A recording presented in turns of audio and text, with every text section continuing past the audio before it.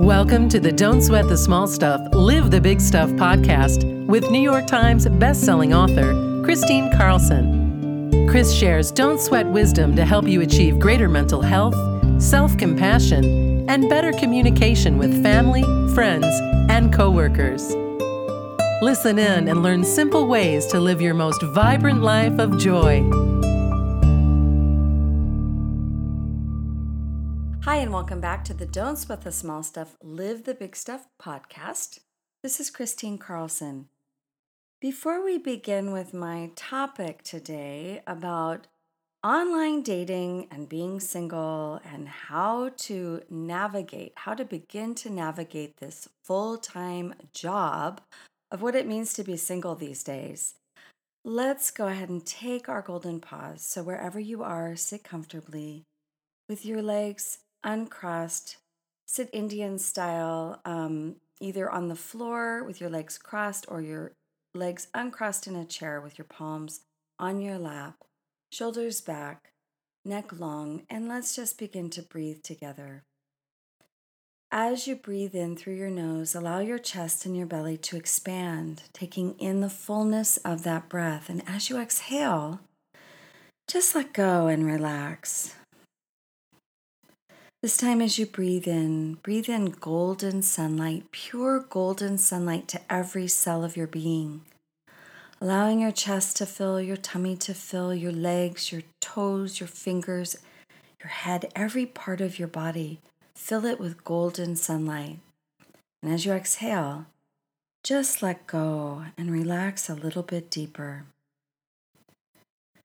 This time, as you breathe in pure golden sunlight, place your hand on your heart, activating your heart, opening your heart, and just spend a moment thinking of one thing that you feel truly grateful for.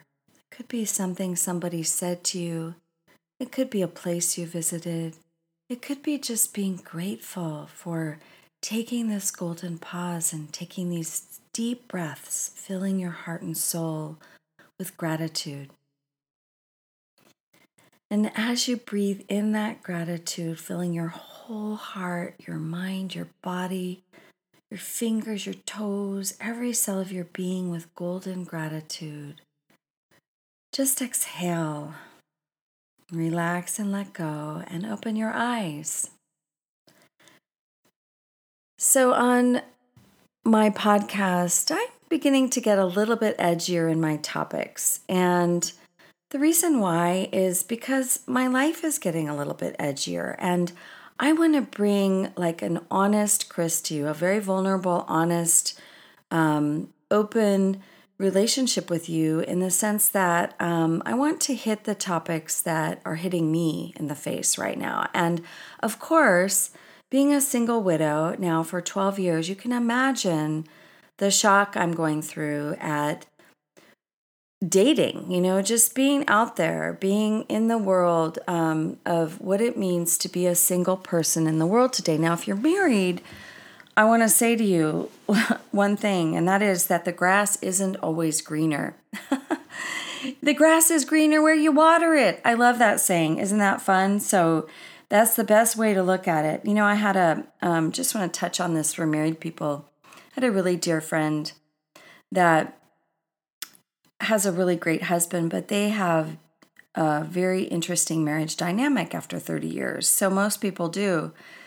And, I think she was just at this stage of midlife where she was just ready. You ask that question, everyone does 30 years into their marriage. Am I going to be able to sustain this marriage for the rest of my life? And when we hit our 40s and our 50s and our 60s, we're going to be on the tired side sometimes of certain things. And certainly she was tired of the dynamic in her marriage where she could never feel the really great parts of her marriage because she was suffering in the dynamic that was really squeezing the life out of her.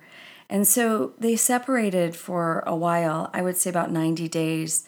Now, something that Richard always used to say is a 90-day sabbatical would be a great thing for anyone. If we could take 90 days away from our job, 90 days away from our marriage, 90 days to just rediscover ourselves, it would pay great dividends. We might come back with a whole new, fresh perspective on life. So that's what I have to say to you married folk out there, or you married, partnered young people. The grass isn't greener on the other side. It really isn't. And this is what I said to my friend. I said, look, your husband's a quality man. And let me tell you something. He is not going to be out there very long because men in their 50s have a lot more options than women in their 50s. Now, we all know that a really attractive woman in her 50s can be a cougar. We know that. She can be a sugar mama if she wants to be. Well, there's this other really great saying that I've just begun to really love, and that is, no nurse, no purse. That's perfect, isn't it? I'm not going to be anybody's nurse, and I'm not going to be anybody's purse. That's the truth. And if you are a woman in your mid-50s, you ought to be saying that to yourself and really looking for that, because there's plenty of young men out there that are looking for you. And, if a great lay is what you're looking for, well, go at it, because that's what you're going to get. But much else, I don't think you're going to end up on the short stick of that one. And, I'm a woman that